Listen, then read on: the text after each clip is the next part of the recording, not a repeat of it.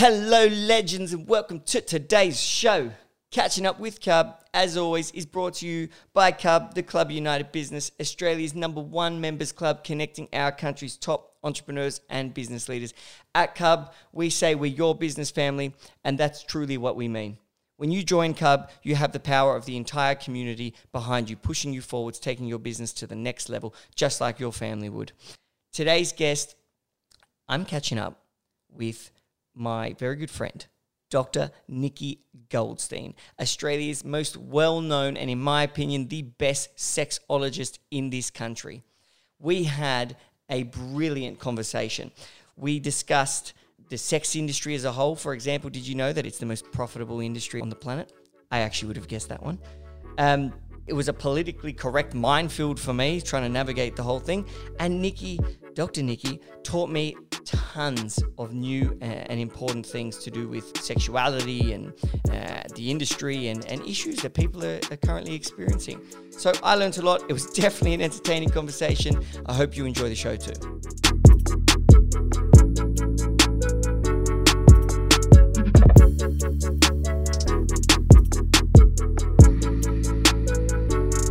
And we're live. I'm sitting here with Dr. Nikki G. What the fuck am I saying? The best and most well-known sexologist or sex doctor?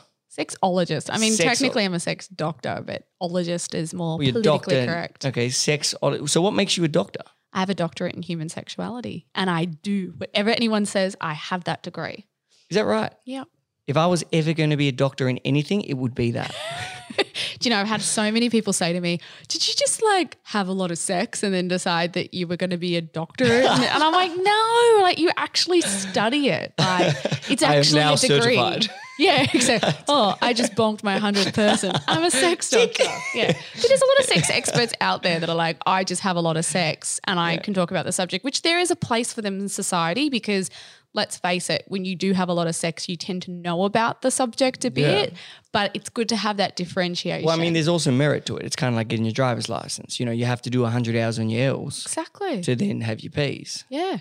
So have we done both or just the doctorate? Well, let's just say when you study a doctorate in human sexuality, so I studied in San Francisco, and part of the school in San Francisco is they encourage you to go out and experience the local culture as well, because obviously San Francisco is such a culturally rich place when it comes to BDSM and LGBTQI plus and all of that history. So is it really? Yeah. So I know super left. Yeah, but it's. I don't know why super it's so homeless. I don't know. Yeah, it is. That used to scare me. I don't know why it's such a BDSM hub. And I actually want to hear more about the study aspect of being a sexologist and getting your doctorate. But what is a sexologist? So sexology is a scientific study of sex. And then underneath that, you've got different avenues that you can take. So you could be a sex therapist, you could be a sex researcher, or you could be a sexologist or a sex educator. So technically where I sit with all of that is as a sex educator. That's my intent. I don't have a private practice as yet. I come from a clinical background, but it just wasn't what I wanted to do with it. I didn't want to open up my doors and say, hey, everyone come and complain to me about your sex lives.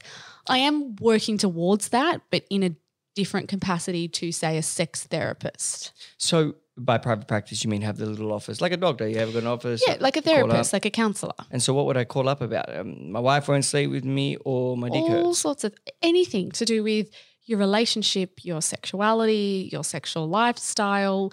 A lot of people go to sex therapists because there's no one else to talk to about this stuff. So you might be facing some kind of sexual issue in a relationship. Maybe you're trying to overcome infidelity.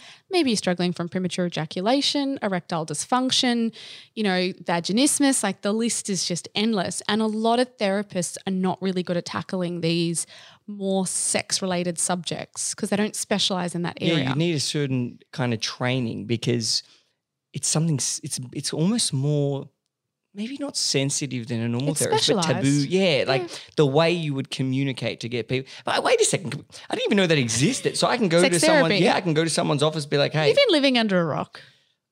No, it's just. Did you not watch Sex Education with Gillian Anderson? I was one of the people that got my L's through experience. There are so many TV shows about sex therapists. Like Sex Education is a good one. Really? Yeah. And the guy that it's about, the kid, his mum is a sex therapist. So he grows up with this woman who continually runs like groups in the home about, sexual pleasure and has all these clients, and it's quite entertaining. But yeah, she's a sex therapist. Have you watched Meet the Fockers with Yes, like It's like her. her. She's Barbara the best. Barbra Streisand. She's a sex therapist. So that's what I don't do. So what's the difference with what you do though? So there is no 2 days that are the same. So everything that I do has an intent to educate. So I do multiple podcasts, write books, articles, blogs. You might see me appear on TV every so often, radio. I do a lot of online content. Then I created the online sex toy shop. Which and is now Dr. Nikki Shop. .com.au. NIKKI shop.com.au. And that kind of was created because everyone was coming to me saying, what should I use? I don't know where to get this from. And a lot of the sex toy shops, you put in the word vibrator, like online shops, and there's between 400 and 7,000 options. And people just don't know what they should be buying. So I went, well, why am I directing everybody away to external sites?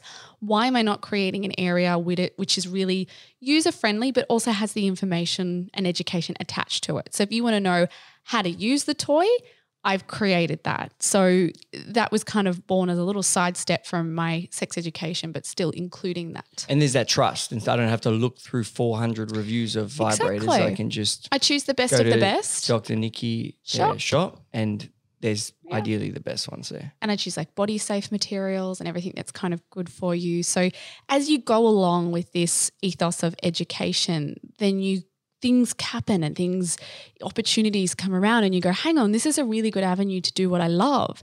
I'm starting to work for a webcamming business, which is giving me this opportunity to talk to hundreds of people at one time and present like a little chat and also interact with them. And I think, well, you don't have to get on TV anymore to, get your thing on and say, hey, this is a topic I want to talk about, when really you don't know how many of the people that you're speaking to are engaged. It could be 300,000 people and only 10% of that audience actually gives a damn what you're talking about. On these online platforms, everybody that is tuned in is engaged in some level because they're opting into it. Because it's a payment wall, isn't it? So what's the one you're on, Jasmine? Jasmine, yeah. And so the people pay to be on Jasmine. They're free. There's certain payment elements. So you buy credits, same thing as webcamming in an adult site, and I'll go live 2 to 3 times a week. You don't have to pay for that live, but people give you credits if they like what you're saying. And I think 1 credit is $1 and there's like 0.15 of a credit. So people can send you little things, which is nice because it means that it's a way of saying, I like what you're doing, keep going.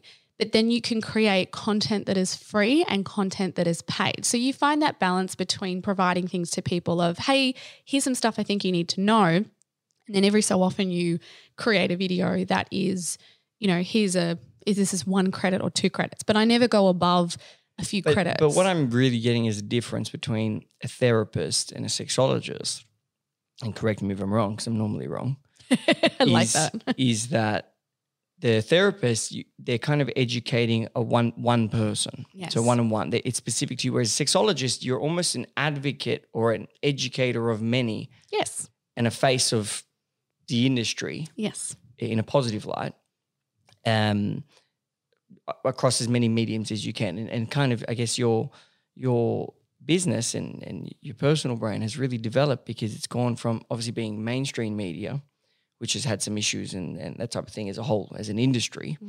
And now you're saying you've really found a niche, or not a niche, you've just found, hey, it's better, education is better in these, I guess, online communities. Well, it's adapting because I never started off doing this with the idea of working in media. All I ever wanted to do was something that I loved. And I came from a background of family mediation, which was divorcing people for a living, which is a really tough job. So you figured out we've got to fix the core root that people are getting divorced. Exactly. We need to get them having sex. Exactly. Well, there was a lot of sexual issues that went on in these splits, but it's a really tough profession and you're dealing with a lot of conflict, a lot of hatred towards each other. And I did have a moment where I went, we're just not educated about this stuff, not only just sex, but relationships as well. We're not given the options. We're just expected to fit into this mold. And that was what so many of my clients were facing. They thought that this was going to make them happy.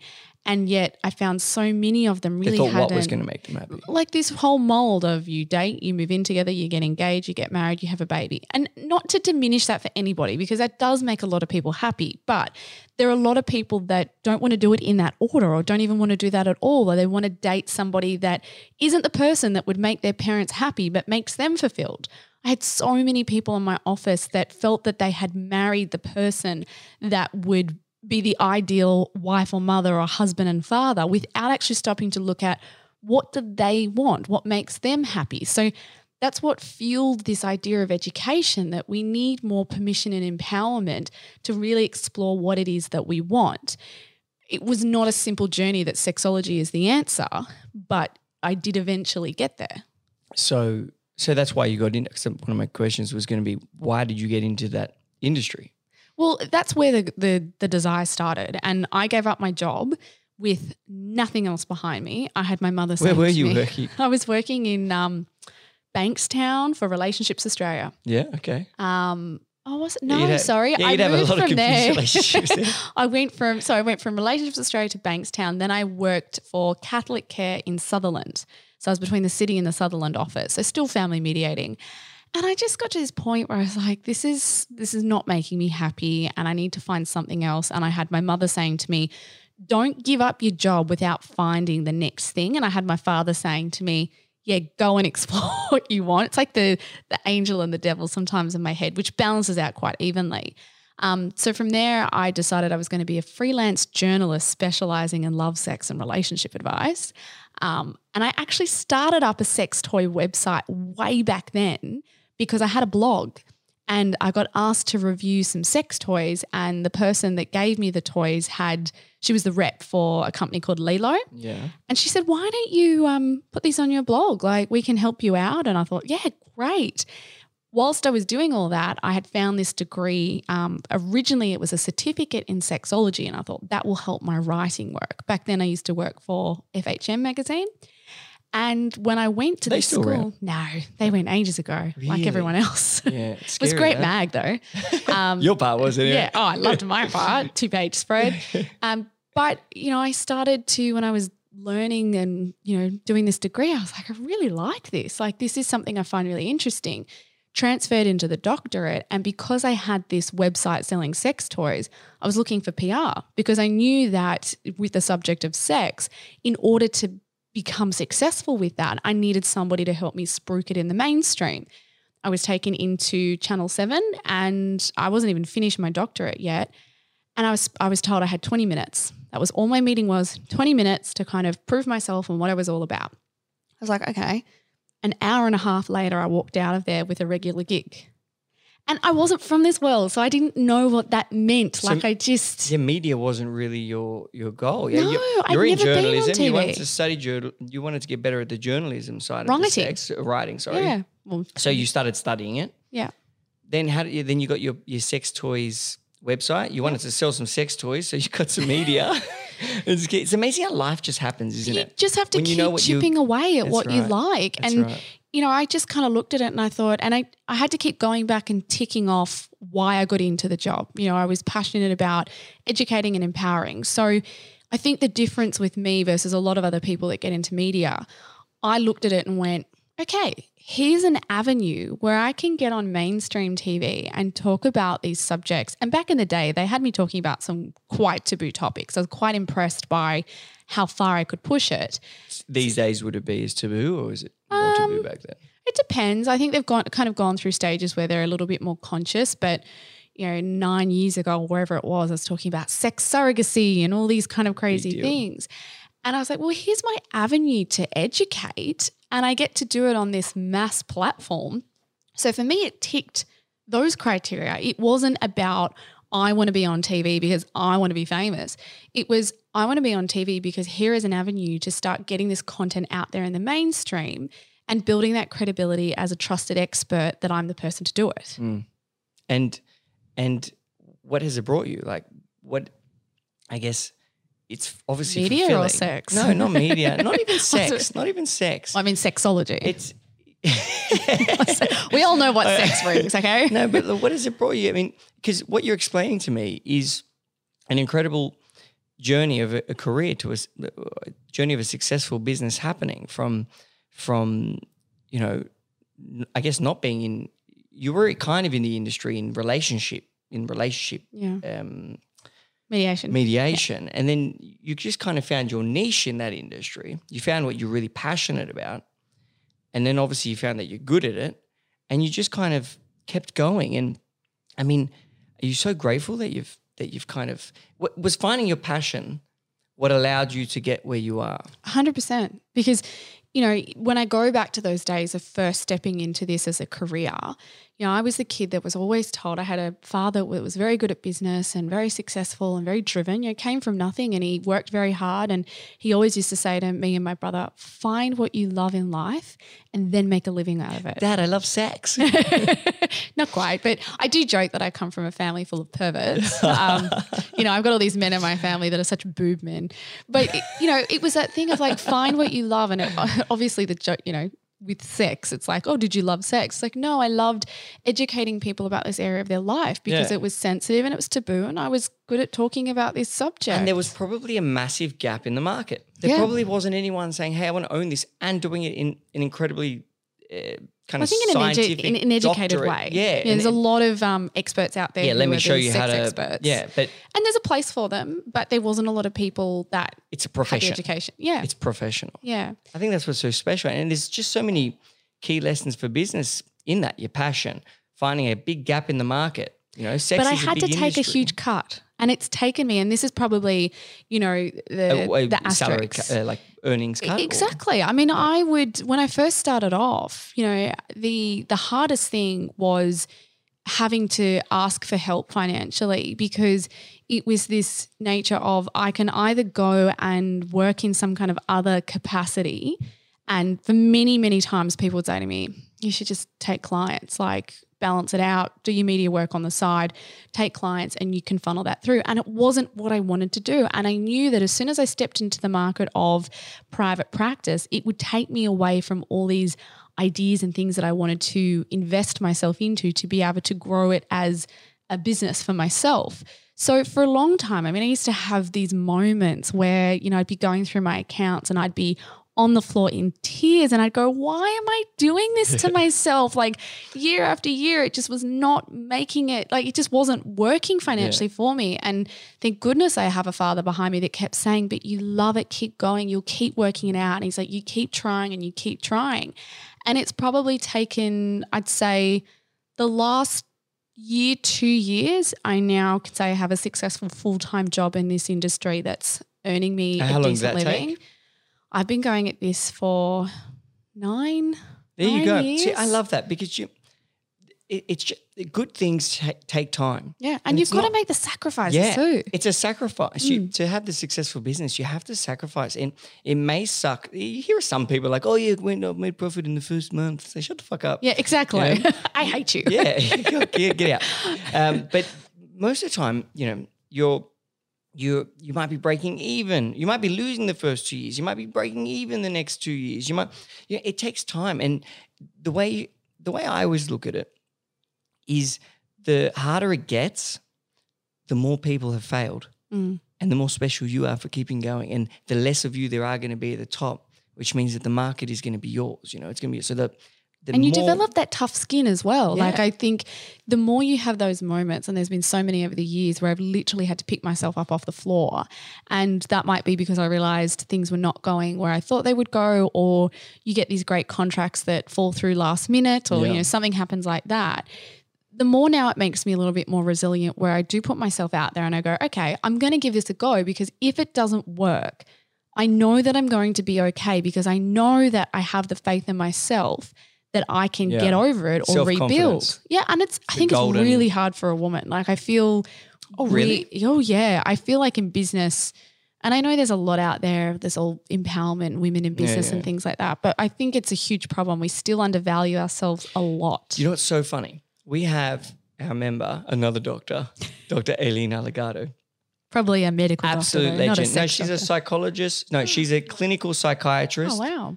She's brilliant. She's one of the best. She's got one of the highest kind of education degrees in the country for her thing, and she works mostly with, I guess, business people, things like that. She's been a member a long time. She's actually been on the podcast, and she's incredible. But she did a Dr. Aileen Alligato is her name. She did a talk at CUB once, and she was talking about it was for the Queens of CUB. We call it. It was a lot of our female members came together, and the incredible businesswomen we've got at CUB came together, and it was just an event for them to really get to know each other better. And Aileen was talking about, and I can't remember what it was called, but it was, I do, imposter syndrome. And it was how a lot of women feel like they're going to be found out, like they're not actually as good as that they are, and they've only gotten to a certain point, not with their own kind of whatever, and they feel like imposters in their position. And I feel like that's kind of what you're describing. Do you want me to share with you the hardest professional moment? Yeah. It relates to this. Yeah. And I don't often talk about this a lot. So this is very special, right? This is very special, and it's on a podcast. So, and I can say it now because I've done my legal work. At the end of last year, I think it was October, November, I copped this huge backlash online. So I appeared on The Bachelor. Long-term career goal. I love that show. And normally I don't, I'm very careful branding wise what I do because the problem is that you associate yourself with a TV show that say is widely successful but can be perceived as rather trashy, not naming any names. And professionally it can sink you because you're associated with that. So when Bachelor came knocking, I was like, does it fit my filters? And I was like, yeah, I'm going to do it. I love it. So complete not a career highlight. I'm sitting there with Osher Günsberg and I'm like, and I know Osher, I've worked with him before, but in the capacity of The Bachelor, we're sitting there with Maddie and I was like, this is like a dream come true. Great experience, great team to work with. After it aired, I had all of this backlash online in regards to myself, my qualifications and representing myself as having a doctorate in human sexuality. Like people, and bad mouth all those people. It wasn't the hardest thing. It wasn't like the average person sitting at home. There was a lot of academics that decided to jump on this. Ironically, the person who led this was a doctor who specializes in mental health and started this on Are You OK Day. So when you talk about imposter syndrome, here I was in this position where I was just copying it left, right and centre, and I'd had a lot of chats around the right way to deal with it, and I was advised don't create a firestorm out of this. So like instead of taking to social media and calling upon all the people that love me to attack the people who are attacking me, it was like we just need to put out the fires instead of creating a firestorm. So anybody I was working with, I've got a fantastic lawyer who put together all my qualifications really neatly in a nice package and all the legalities of how I'm using my term and all the doctorates. And we got to send that off to corporate clients that we were working with at the time. The hardest thing was I was not able to defend myself publicly. So I had to sit there and watch these tweets come through. My brother would send them to me because I'd have to block people. And it was horrible because when you talk about, thinking as a woman, am I good enough to be here? I had spent 9 years of my life chipping away, working at this career, and I'd finally gotten to a point, and at that point, things were going really well. I'd just been handed You're in your favourite show. I was on my favourite show. Not only that, I'd just finished a podcast with Audible. It was a great thing. I'd just been given a book contract by Murdoch. They came to me for the book. So here I was at this peak of my career, and all of a sudden people were going, you're a fake.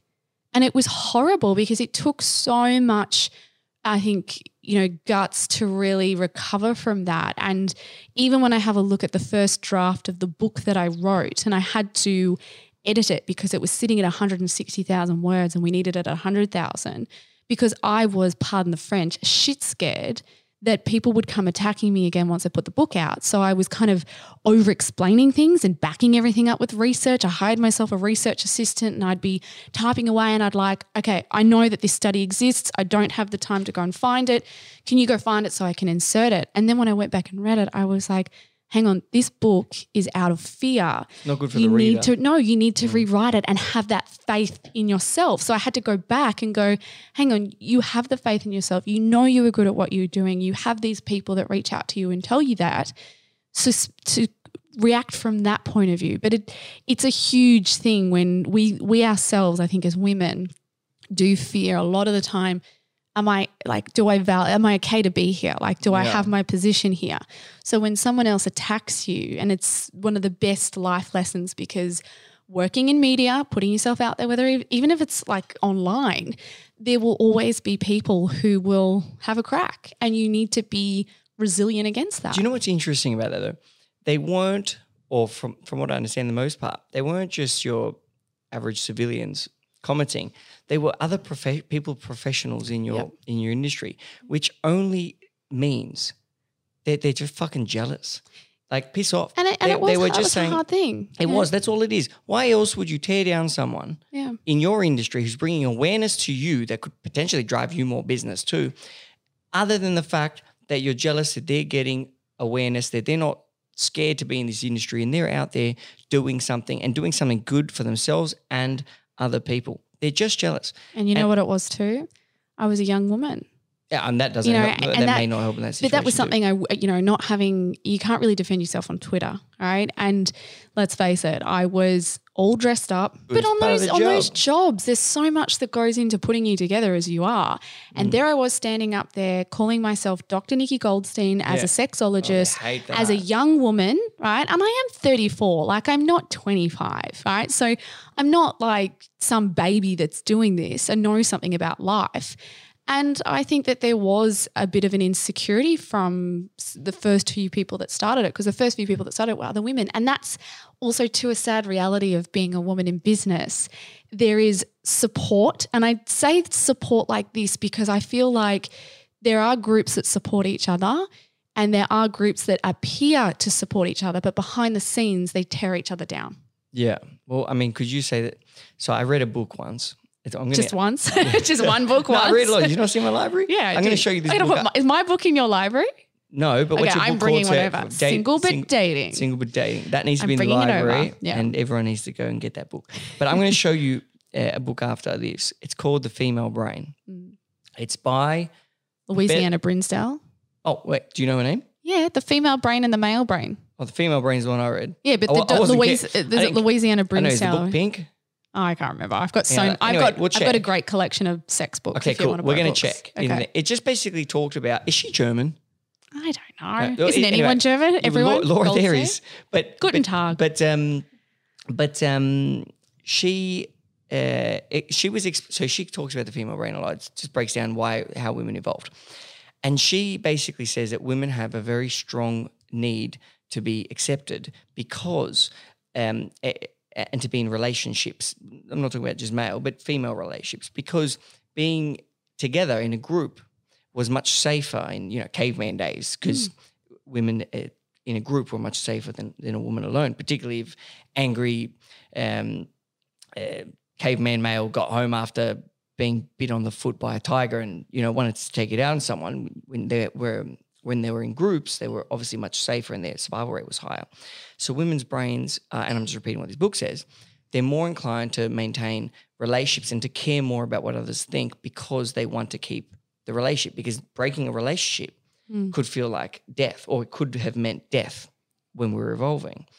And anyway, she was explaining, is this the book? Did you read this book? Or am I just talking absolutely nonsense? I don't know. I've read a lot of books, so I can't recall every fact. I'll keep going because I want to roll right in my brain. But this is interesting. But one thing she was saying is you can see that in modern day women. She used teenage girls as a example.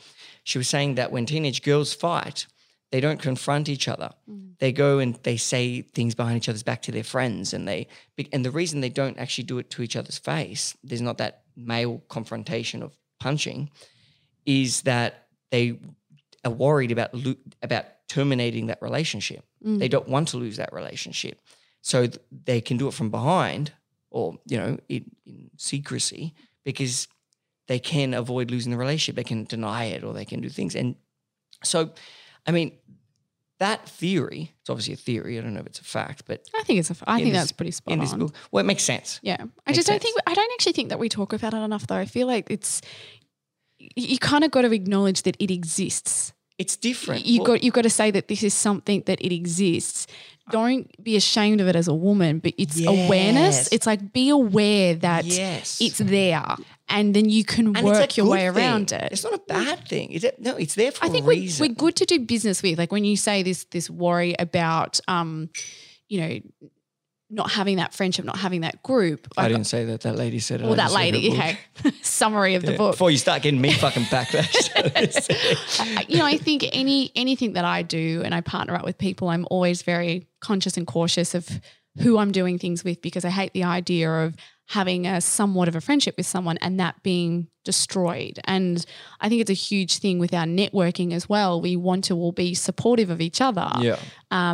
But there is a lot of that goes on behind the scenes, and there isn't as much support as I think that we portray there to be. I agree. And it's about being aware that just because you rock up to a group that is for women and is supportive of women, it doesn't mean that you're going to get out of it exactly what you want. Yeah, no, I agree. I think there needs to be more education on the difference between the sexes. You got to be, okay, I'm going to correct you. Okay, correct me. Okay, so my next book that I'm writing is a sex guide for young women. Okay. And I had this idea that, it has to be inclusive of gender as well as sexuality. So the book doesn't assume how you identify as a woman or who you're having sex with. So I learned a lot when I was doing it, because I reached out to a trans educator to have a look at this issue of gender. Between the sexes assumes that we are a society only of men and women, and we're not. Right? What else are we? We have other categories of gender. Someone could be gender neutral, gender fluid, trans, questioning. There's so many different ways that you can identify. So they call it heteronormative, which is like saying heterosexual men and women are superior above everyone else. What do they call it? Heteronormative. Okay. So this is what we have to be careful that what we're not doing, because we need to be inclusive of how people identify and how people identify as a woman or a man or trans or fluid, and they need to be incorporated in our terminology. So everyone goes, oh my God, it's so exhausting because it's PC culture, yada, yada, yada. Yeah, but we should be educating people and pulling people up and saying, hang on, when you say, like someone said to me the other day, even on a meeting, they said both genders. And I said, you know what? Because you're working with a sexologist, I'm going to help you out there. And I don't do it in an aggressive way. But I'm like, think about when you say both genders, right? You're assuming that we're only men and women. Our generation, we're just not given the education around sex, gender, sexuality. Like it just wasn't really Wasn't taught. But we didn't get it besides the birds and the bees and how not to get pregnant and not to die from an STI. Like that was pretty much how it they're got. the essentials. I mean, that's like getting Yales. They are, but then there's other things that we just weren't taught about, because who is responsible for giving us our sex education? Is it our parents, which they're probably nearly as clueless as many of us were? What's another topic like that that's like a real big thing in your industry at the moment that everyone's talking about? Because I also want to talk about porn. Let's jump straight to porn, because everyone always wants to talk about porn. I wrote a lot of facts down about this. Porn gets a really hard time. Why did I say the word hard? That sounds like the wrong word to be using. No, porn always has a hard time. Porn is given a lot of responsibility for a lot of the things that go wrong in our relationships. It's pointed as because you've got all this research that says porn is what encourages teens to have sex younger and more aggressive sex, and even that we look at the rise of say anal injuries in young women, it's like because they watched porn. Now there is truth to that.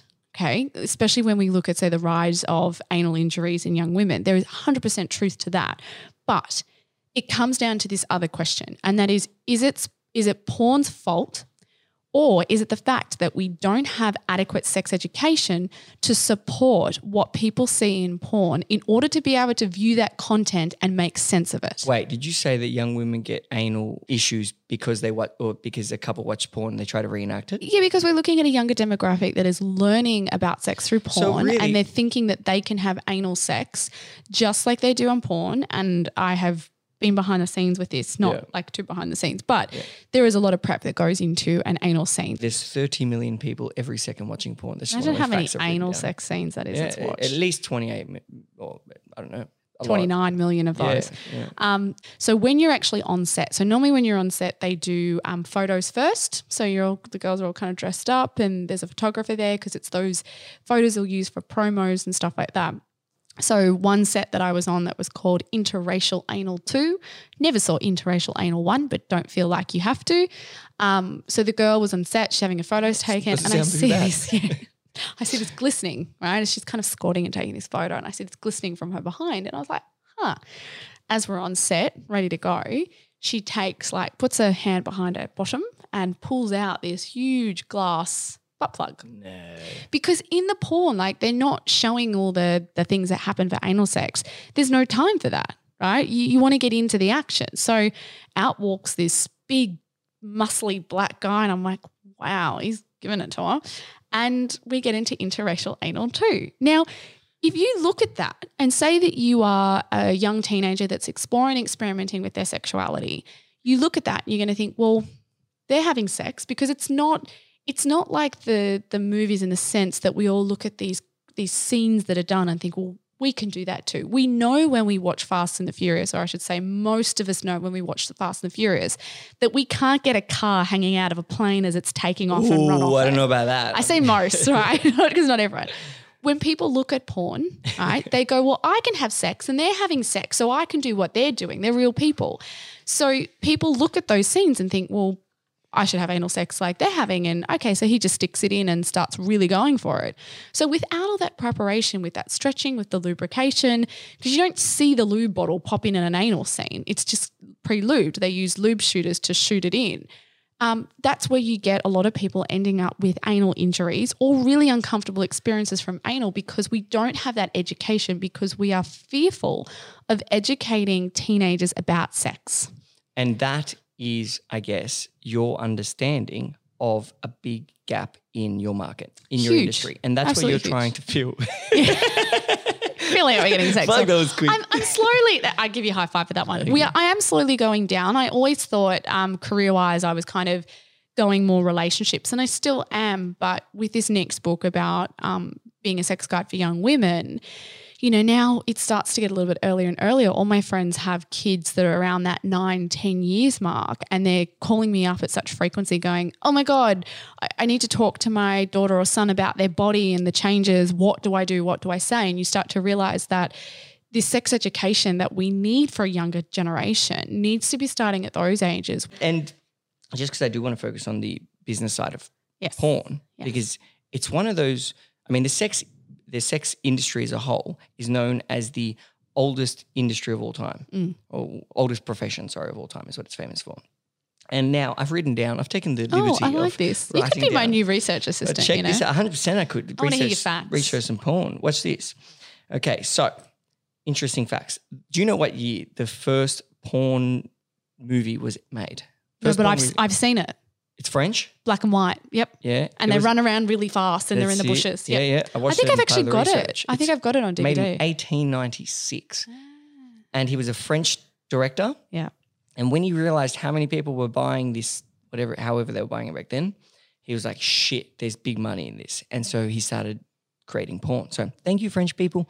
And then bonsoir. We've also got a couple other things you may not know about porn. Okay, let's see. Did you know at the time in the 1970s, VHS was versing Betamax to be the, I guess, video viewing how you technology of choice, right? And VHS won. And the reason they won was because porn chose to be on VHS, not Betamax. There so thank you, porn. I didn't know that one. Thank you. Porn was also the creator of online payments. Oh. And that heavily started around the time of Pamela Anderson and Tommy Lee's sex tape. That was like a very early part of it. And what else do I have here? The sex industry is the most profitable industry in the world. So if you want to get into business today, like yourself, If you want to be the next Dr. Nikki G, get into this industry because it's the most profitable industry. Just don't be my competition, right? Work with me, not we'll against squish me. you, Yeah. But we're supposed to be supporting other But people. this thing with women, you got to support yourself too. 100%. You got to put your foot And down. that's what men do well. Yeah. They I'll support take my themselves. masculinity on that one. Yeah, good on you. 13,000 porn movies made each year, and they grossed $13 billion, those 13,000 movies. Do you want me to tell you another stat in there? I don't know the exact thing, but there's a myth that porn... In there. In my notepad. Yeah. There's this whole myth that porn created the internet, right? That's what was porn. Really what it's about was internet speed. It spread the internet. That's what happened, is that with downloading porn on the internet, they realized that they needed faster internet speed, and that's how we got this fast band. What? I don't know. I'm not a tech person. Super fast. It's because people need to download porn. Yeah, God exactly. bless it. And I should not have said God bless it in regards to porn. Yeah, you can. You can Laura, be we can religious edit and that, no? I know Christian porn stars. Thank you. Really? Well, I'm Catholic, and There you go. And not a porn star. I'm not a porn star, but I'm also not saving it for marriage. Naughty Catholic boy. Wait, listen to this one. The most this is the first thing I said to you when you walked through my door today. Hey, Nikki, did you know the most popular Google search term ever is teen porn? I think you said that before you actually said hello. I did. As soon as you walked in, I was like, hey, Nikki, did you know? And in North Korea, Oh, here we go. fucking Kim Jong, Un. yeah, that guy, watching porn is punishable up to the death sentence. Wow. What a shit country. It's still illegal. In China, you've got to have a VPN In blocker. China, everything's illegal. I know, but you've got to have China, a VPN. rights are illegal in China. I think in Japan as well, you can have, they have the tentacle porn. Have you No. not seen? Oh, so there's this whole like anime thing where it's like this octopus and it's like he penetrates the woman. I think you might have to fact check this one. Oh, like Pokemon porn. Kind of, but it's tentacle porn because I think seeing a penis enter into a vagina, I think is illegal. So they use like this tentacle porn. Yeah. See that? That's just innovation. I know. You know what? It's When there's a pivoting problem, before we had Corona. There is a solution. Exactly right. Yeah. They pivoted like This no is other. illegal, so we're going to find a way around it. Put octopuses It's in not a penis, it's a tentacle. That's actually quite clever when you think about it. Go the Japanese. Yeah. And so the porn industry, it always gets a bad rap. Yeah. And rightfully so in some regards because there is a lot of, there's a lot of bad things that happen Let's say that there's two sides. industry. There's two sides to the industry, right? You have the Ethical? super successful, ethical, right? So a lot of the big companies like Who the controls Wicked, them? the Who Vivid. owns these companies? Oh, I've met with a lot of them. One of the they- most fascinating characters, I'm going to go brand black. He's got blacked brazzers. Oh, he's this a guy's French loaded. guy. He He's a must be French loaded. guy. Maybe he's the guy from the 1800s. That I saw. He's French guy. green. And again, I'm going to have to get this. I follow him on Instagram. He's such an innovative character because he actually looks at the data and listens to what people want. And he has about 4 different porn labels underneath his name. And there's a big porn convention right in Vegas. And I went there and I saw him. One of the Vixen is another one of his labels. Oh, right? he sold Vixen. You put What's me his onto this name? guy. You told me about him. Yes. Yeah, you told me he's Come on, Vixen. what's He's his trying to be name? the next Dan Bilzerian. Yes, and he he's started like that. Vixen, but he just So- sold Vixen. Okay, so the Yeah, Vixen in girls. fact, you told me to follow him on Instagram, and now I do. I could probably find Drive it. out For you. loud. So the Laura's got the my phone. Vixen girls are like they're like the Models. modern day of the Playboy girls kind of thing. So I rock up to the porn convention and he's got this big stage, Vixen, and all the girls, and it's quite good with their branding. They're kind of like in this like a little bikini thing and it's got Vixen, and they have, I think every month they have like the Vixen girl, and then they have the big one every year, and they were announcing that. And there were people just all around, and he had fake cash.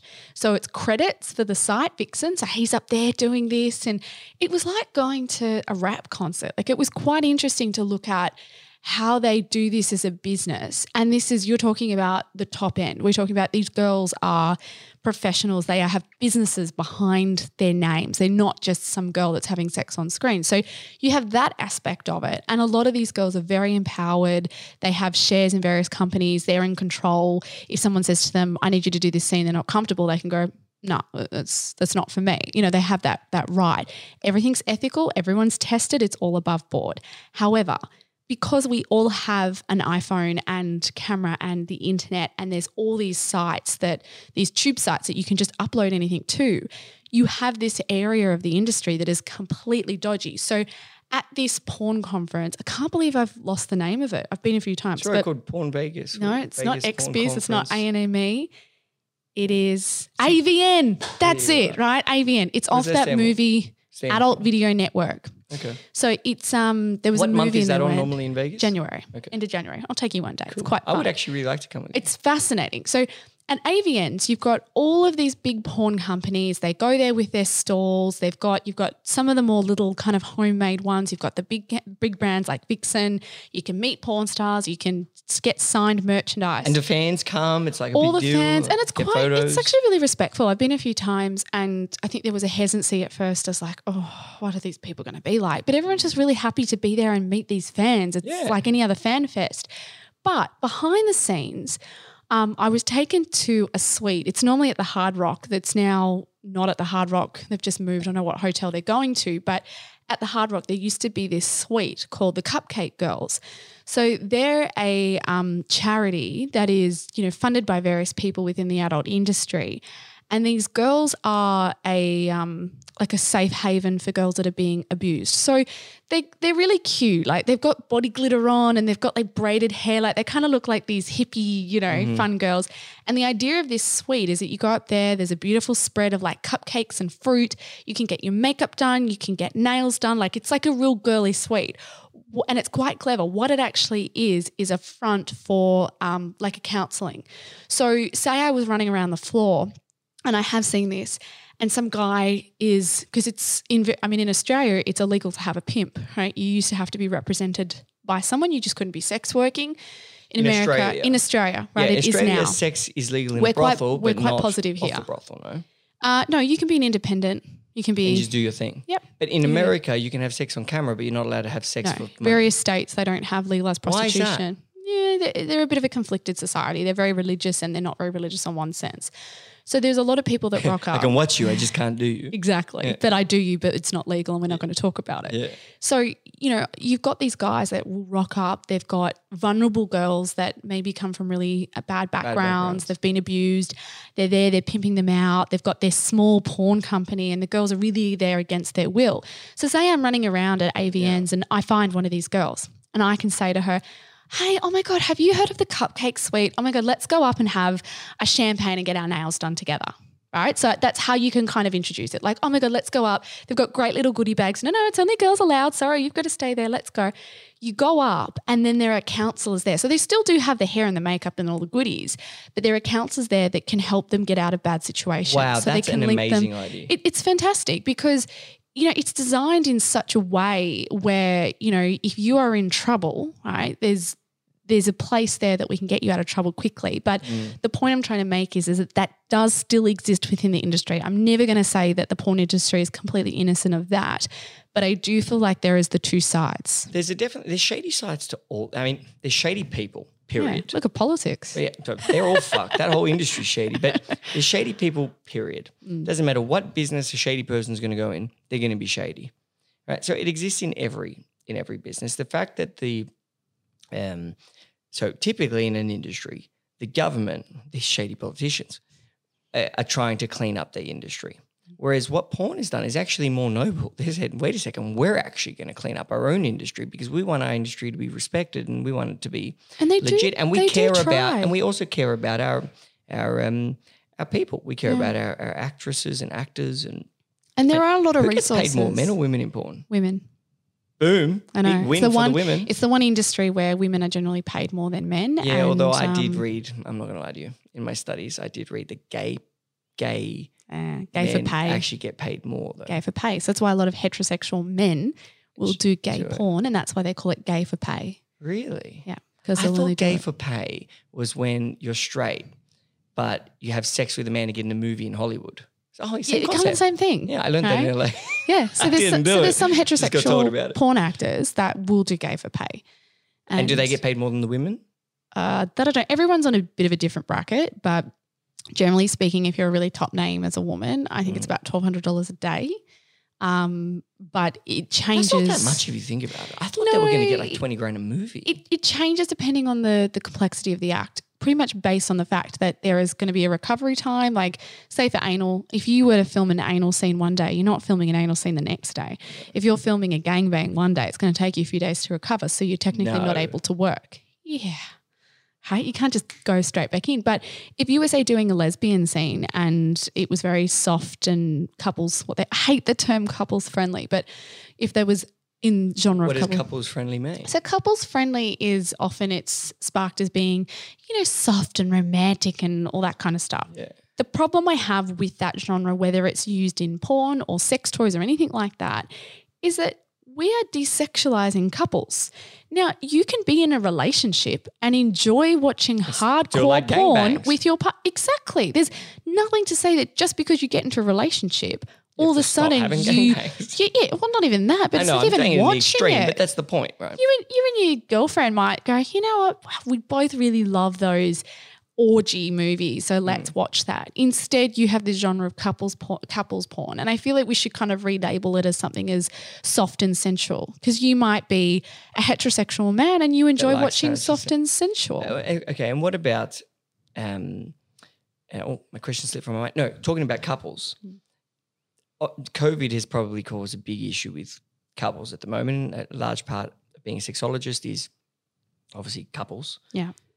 What advice do you have for couples who thought they were going to be banging it out in the bedroom the past 10 weeks, but instead they're trying to get divorced? Oh, give yourself a break. I mean, it was so interesting because at the start of COVID, the demands on my work just skyrocketed. I had people contacting me all the time at the start. I had all the way through really, but especially at the start because it was something new, and all of a sudden you had the dating industry, this hookup culture just stop. Yeah. There's no way you could hook up with someone during COVID legally.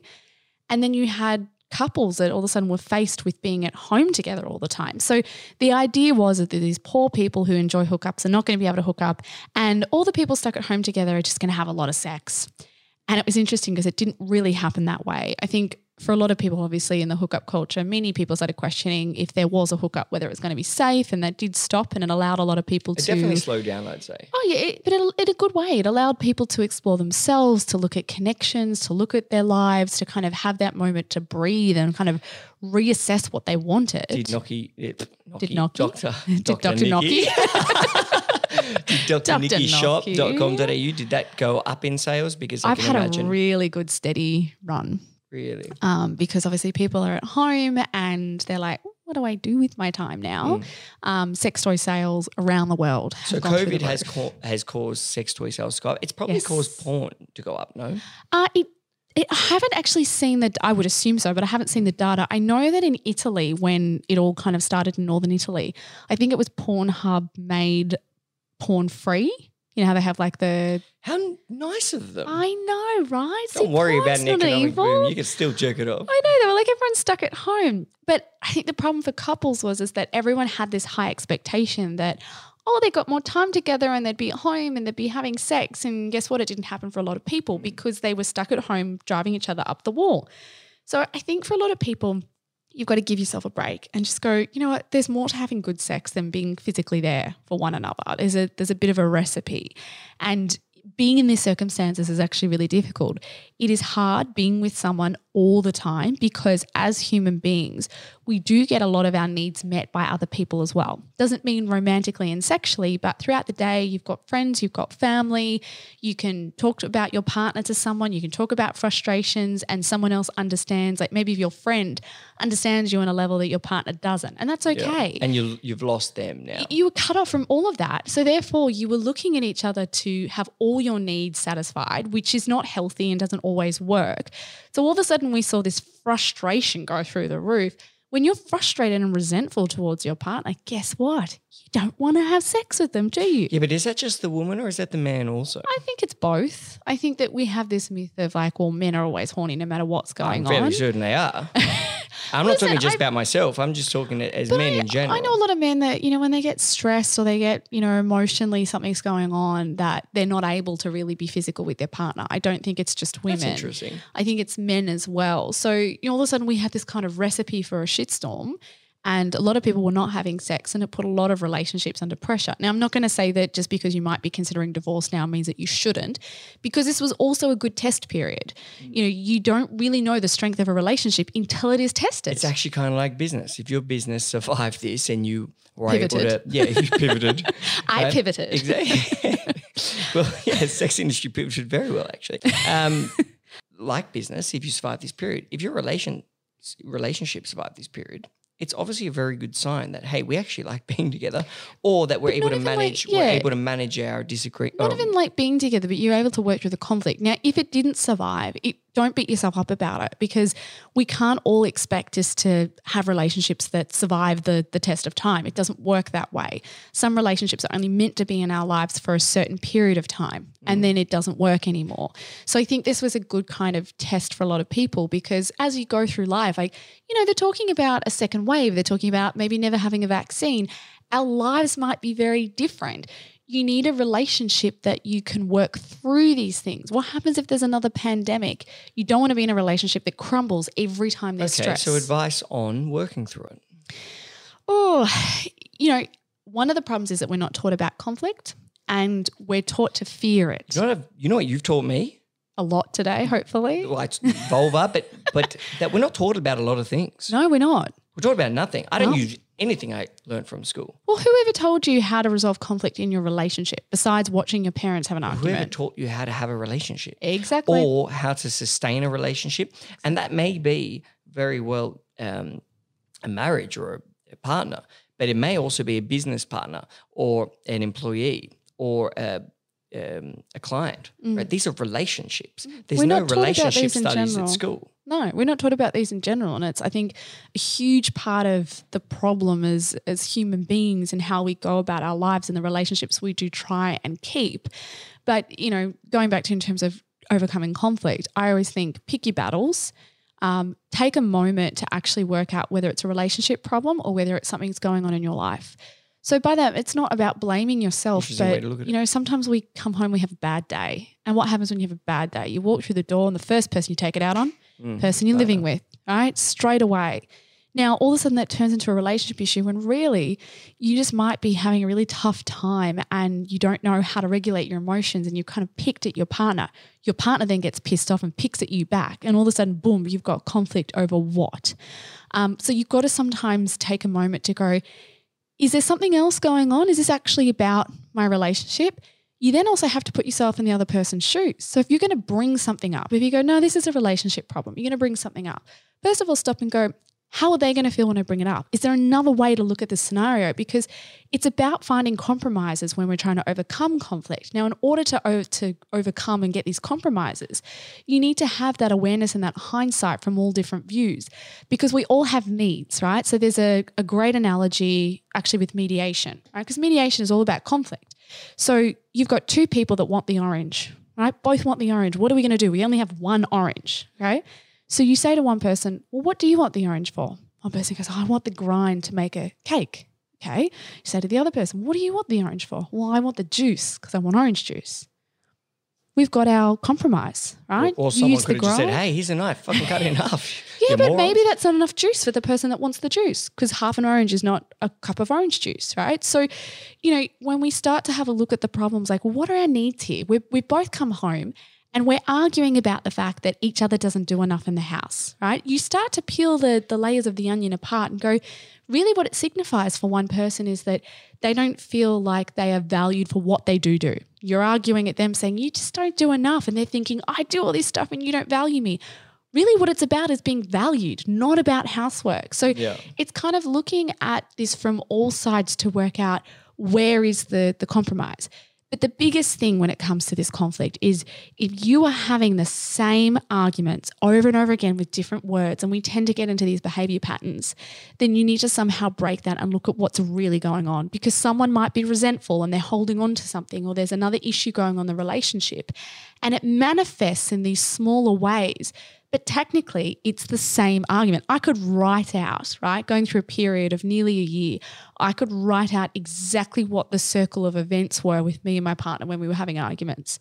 It was like clockwork. And once you can step back from that and go, what's really going on here? Is it the surface level issues, Or am I holding on to something that I'm a bit pissed about and I haven't been actually voicing that effectively? Yeah, but what I like what you said was, am I angry at my partner because of something they did, or I'm already fucking angry and my partner just pissed me off because of something they did? And that's a very important distinction. And that's a very – I love trying to bring you back to business, but that's a very important – We can always find that segue. Yeah, but it's a very important distinction because let's say you own a business, you had a shit day and you get home and your partner's nagging you about something. And you're like, whether it be male or female, and you get angry at them, right? You're not angry at them; they didn't actually do anything wrong. You're just angry in general, and they just happen to fucking be there. Yeah, they're the scapegoat. Exactly, and that's a big difference. They didn't piss you off. No, but I think it's important if you want to relate this to business. I think it's actually really important to understand what your partner's work life is like. All right, and I'll give you a personal example, and I never talk about my personal life, but I've had probably 2 glasses of wine. So my partner's a builder and he's normally running around all over the place, and recently he's working on one project. I'm actually able to go to that site and see what he does. And all of a sudden I've gained this insight. When he says to me, I'm exhausted, I've actually been able to see why, because he's physically, not only is he managing everything, but he's physically doing this house, this project. So when he comes home and he's like, oh, I'm just rat-shitted, I understand it. It doesn't mean I use it as an excuse for any bad behaviours, but I kind of know, all right, take a few steps back, let him have a shower, calm down, and know that he needs to be in bed early and up early. And he knows I work my best hours at nighttime. So I'll stay up sometimes at nighttime and do the rest of my work. And he respects that that's how my work done in the same short time space. So would you recommend that bring your husband to work today? Or your wife. Come see what I do. Yeah, or your wife. I think it's important that you communicate around what the expectations and what your stresses are with your work. You know, make sure that you include your partner, that they understand what ticks you off, you know, where are your triggers, what your struggles are, so that if you do come home, and this is not a gender specific thing to say that it's like just a husband or a man, but your partner does come home, then you need to have that level of understanding there. Or when you say to your partner, I've had a tough day, that there is that level of understanding why. I mean, I do get when you're absolutely mentally exhausted and someone comes to you with a problem and you're like, oh my God, my brain's going to explode. And that's the kind of things, like I've done my book recently and my partner has seen how much pressure my work can be. And it was the sweetest thing. He bought me earpods because we were renovating at the same time. AirPods. We were renovating at the same time and it was driving me up the wall because I'd be there on my laptop and he'd be like jackhammering something. So he got you the soundproof ones. So we got the soundproof ones and I was like, oh, honey, that's so sweet. He's a genius. I know. But what about the amount of times a couple should be having sex? Oh, this is my most loathed question. Yeah, I know, but it's also probably the most common question you ever receive. Completely, yeah. Because that seems to be the KPI. But this is I'm so glad you said it like that, because the problem is with asking that question, what you are looking for is a level of normality when it comes to sex.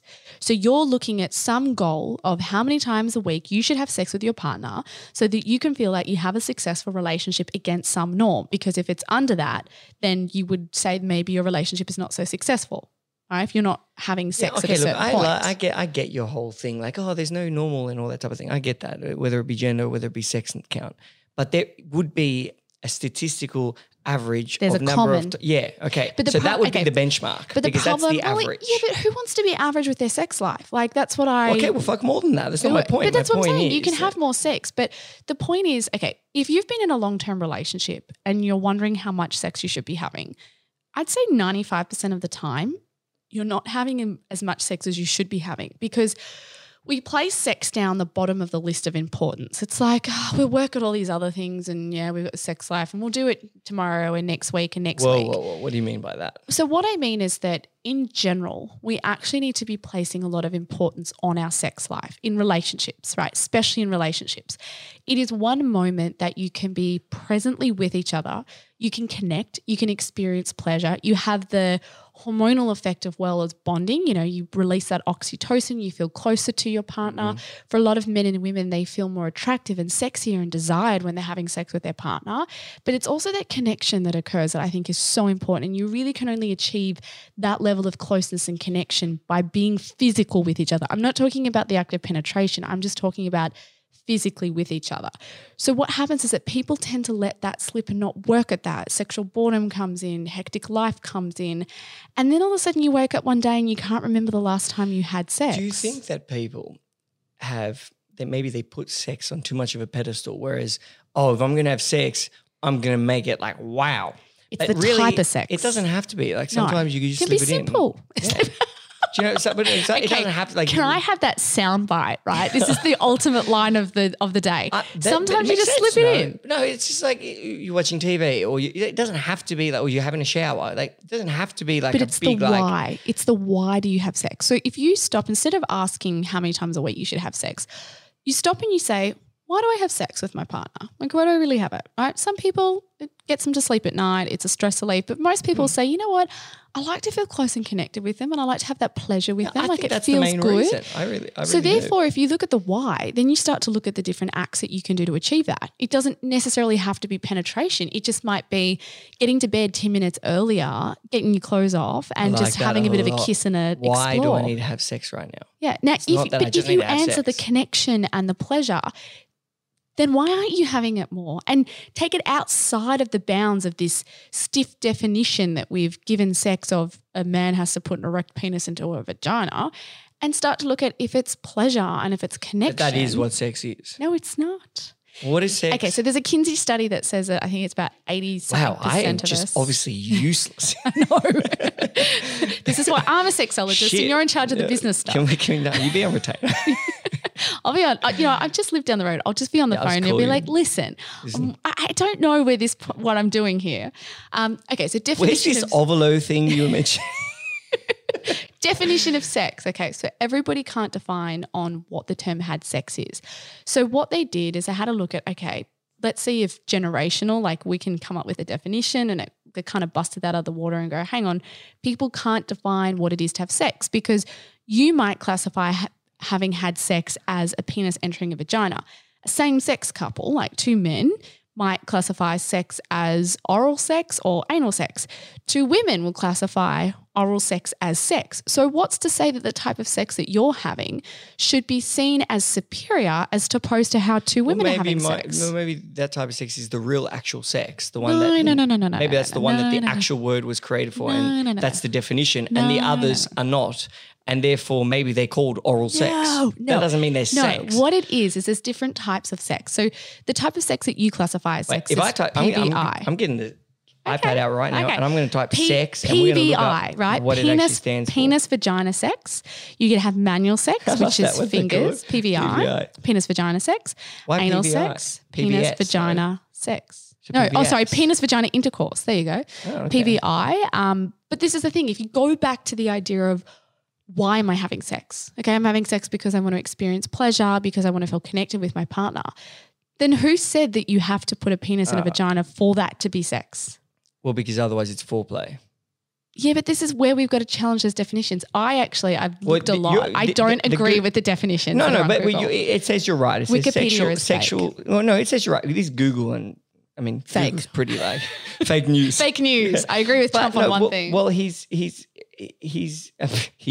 Google. If it was a guy, is saying that sexual activity, including specifically sex. Oh no, I'm fucking right. Sexual intercourse. Yeah, but what website was that created by? And No, who Google. created that? No one's smarter than Google. I am, and I would beg Except to for differ. you. I would definitely beg to differ because this is the thing when it comes to, and I feel like I think what you're I've saying. unleashed something with you, right? Is that you need to let go of all these backwards These sex boundaries. education. I feel just bound right now. But this is exactly Tied right. up. You need not tied up, but you need to let go of all these backwards terminologies and ideas and start to stop and look at, as a society, how do we actually function sexually? Because we interestingly have a lack of research in this industry. So trying to write a book about female sexuality, and because I have an academic background, I can read research. The amount of times I would go through research and stuff that I thought had been conclusive, I would find Was these not lines. actually No, conclusive. we don't even know really what the female sexual body is made up of. We don't actually know. There's data out there to say that we don't have a G spot. We have a zone, an area. Yeah, I would agree with that. and I'm not even a doctor. But there's not even research to actually support what female sexual So functioning why is do you think capable of. male knowledge, the understanding of males' Because of the sexuality, patriarchal. is that because most doctors are men? Or in the past they have been men? But it's this idea of, you know, when you go back into the religious side of things, you know, men were the ones in control. Men were the ones that were dominant sexually, and women were there to please men and have babies. So we've always seen Studied the man. Yeah, we've always seen male sexuality as paramount. I mean, you have a look in this day and age, you can get Viagra so easily. We still don't know whether women have a G spot or not, or if it's a G zone. How many different types of medication are there on the market for erections and, you know, I guess it's ejaculation? just more obvious. If it's not up, it's not up. But it's not more obvious. It's just the fact that we've placed it as a priority. I mean, Well, again, back to if most men were doctors, that would be the priority. that's it. Especially if you're like a... The medical fraternity is very much focused towards male sexuality. So we need more female I focused. agree. I love that. Definitely. And so what do you think the biggest issue with female sexuality is today? Lack of education and Well, that's your empowerment. issue with everything today. But it really is. I mean, you think about women don't even understand really how their bodies work. So if we don't understand how our bodies work, how then do we What do you mean communicate by that to the Because people you that we're don't having know sex if there's with? actually a G spot or if We don't know if there's a G zone. We're not taught to masturbate. We're not taught to triangle, touch it's called, ourselves. We're not, you know, female ejaculation. There's all this interesting data out there. Some people say that this is how you do it. Other people say, no, this is not how you do it. Then some people say everyone's capable of it. You know, this is the interesting thing. The point is we need more education on Research. women, on the female body, and would you say more freedom towards more freedom? Empowerment is the Yeah, but I word. hate that word. Everyone uses No, it. And it's just a sucky word now. It works for this context, right? Because It works for every context. you need empowerment in order to say to people, it's okay to explore this. It's okay to touch yourself. It's okay to explore your sexuality, right? You can use the word normalizing sexuality, but then I have issues with the word normal in Yeah, general. I agree, because then you're saying other people aren't normal. Yeah, so it's saying empowered. This idea, I love this term empowerment because I feel like we are the age of empowerment. We're empowering all these people. I mean, look at what we're doing at the moment, you know, politically and Spreading in terms COVID of- everywhere. Well, I'm more talking about the political Black Lives Matter Yeah. stuff, but we're empowering people with education. We're saying, hey, are you aware of this? And are you aware of that? And you're aware of what's going on? It's the same thing that we need to do when it comes to other aspects of our life, like sexuality, is we're saying to these generations, are you aware of how your body works? Are you aware of what goes on sexually? Well, and evidence of it is Playboy. No, it's just, this is Let's just factual. cover every subject. Well, we've got to finish because Laura keeps telling me Okay. to wrap it up. She's It's literally a very- waved to me for this about is a half an hour. road trip podcast. Yeah, but I'm pretty keen to keep going. Like, Yeah, I've done road trips where it's like you tune on podcasts and you just listen the whole way to the Yeah, Gold well, Coast. we've got someone in Melbourne. So, Yeah. so let's just finish. So after this, we'll wrap up with something. But Playboy got huge because in a sexually suppressed American society where going to college, finding your wife, getting married, having kids, the white picket fence, the woman does the housewife and the man goes to the office and that type of thing. That was, while it was normal, it was not actually what people wanted and wasn't normal. And Playboy got so big because it said, hey, wait a second.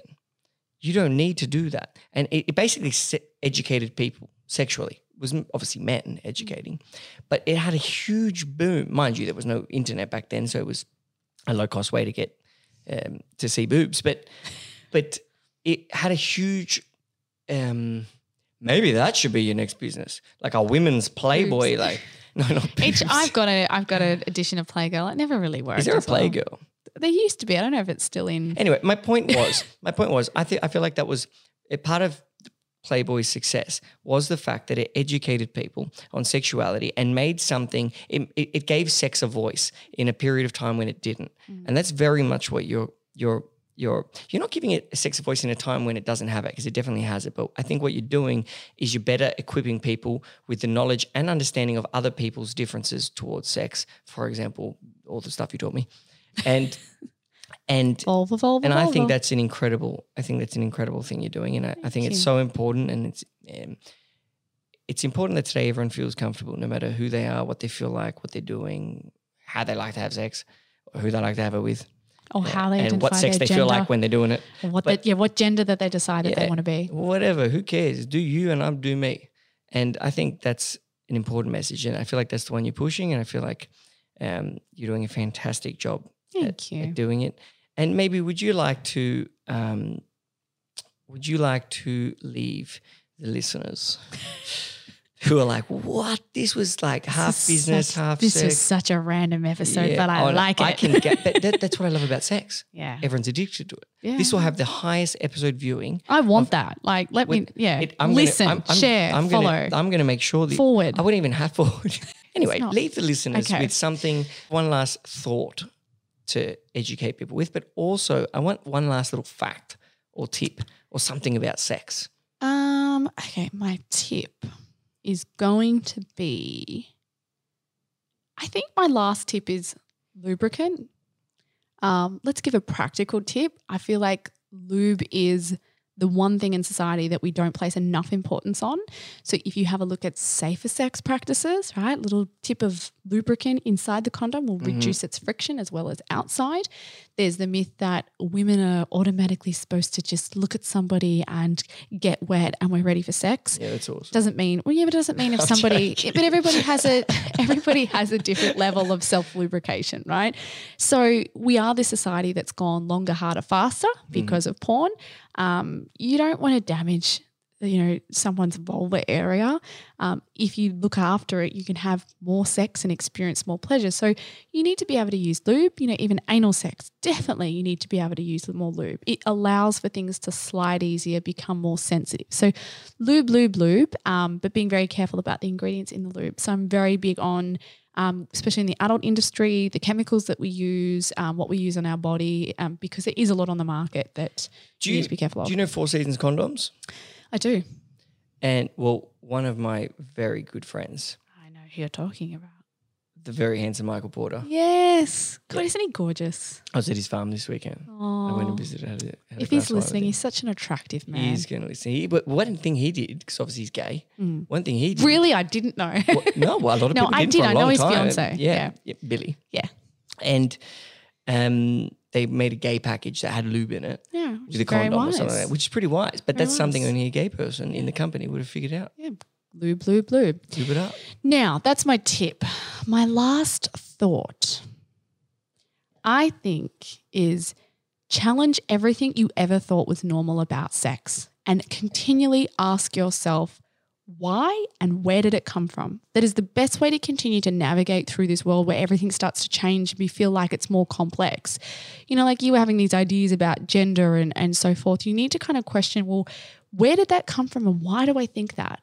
We are still learning so much about this industry, right? We're still discovering and we will continue to discover. So really what it's about is unlearning a lot of the negative myths and beliefs that we had when we were growing up because we didn't have that information, we didn't have that education, and starting to adapt more in society with actually how people are living their lives sexually. Instead of holding on to these ideas, listen to the people around you. And if you get that idea in your head or that thought or that message of, oh, that's wrong, or that's not the way that it should be, stop and ask, where did that come from and why? A great example, I remember when I was dating and this group of girls were out for dinner and they said, you shouldn't have sex with someone until you've had 5 dates with them. And I was like, okay, Well, it's not that I believed that. 30s. I know, but they still believe that. And Good on them. I respect that. I don't, because I don't say I would date them. I just said I respect it. Why that number? If you want to wait, wait. If you don't want to wait, don't want to wait, but know the risks and, assess the consequences. So in that circumstance, I thought I'll put my sexologist cap on and I go, so why is it that you think that it's, bing. Why is it that you think that it's 5 dates? Oh, just because that's the way that it should be. Okay. So you see what I mean is that we have these ideas and these beliefs that we hold on to as norms. And as soon as you stop and go, why and where, we can start to free ourselves in our mind as to thinking about human sexuality in a lot more different ways. But if your why is because I don't want to have sex with him the first 5 dates, then that's fair enough. There's your answer. But if you want to get laid on the first one, do it. Yeah, but if you can't answer why or where, or your why or where is because somebody told me or I read it in a magazine, then you should question that. Yeah, but if it's because I But that's want your him to decision then. respect. Yeah, Yeah, I want him to that's your respect me. decision. It's not just about sex. I actually want to. You can have sex on the first date and still be respected. 100%. But that doesn't mean. That's my little Well, side that's a note. whole nother argument. I know. I got to come back for another And I agree. Yeah, podcast. we will, because I agree with that. But there's also evidence Yeah, towards the I know. negative. But Bloody men. have sex on the first date 'cause it's awesome. And thank you so much, Dr. Nikki. Thank you for having me. Everyone, please go to Dr. Nikki Shop Yep. to get all the your dildos best and your dildos, vibrators, cock rings. all the things that are going to make your home life as good as your work Lubricants. life. Yeah, get your lubes on there too. I get all Lube the it good. up. I've got all the good lubes, like the body safe ones and stuff like that. Ones you can use with sex toys. Love it. Get them. Thanks, guys. Thanks for listening, and thank you so much for coming on. Thanks.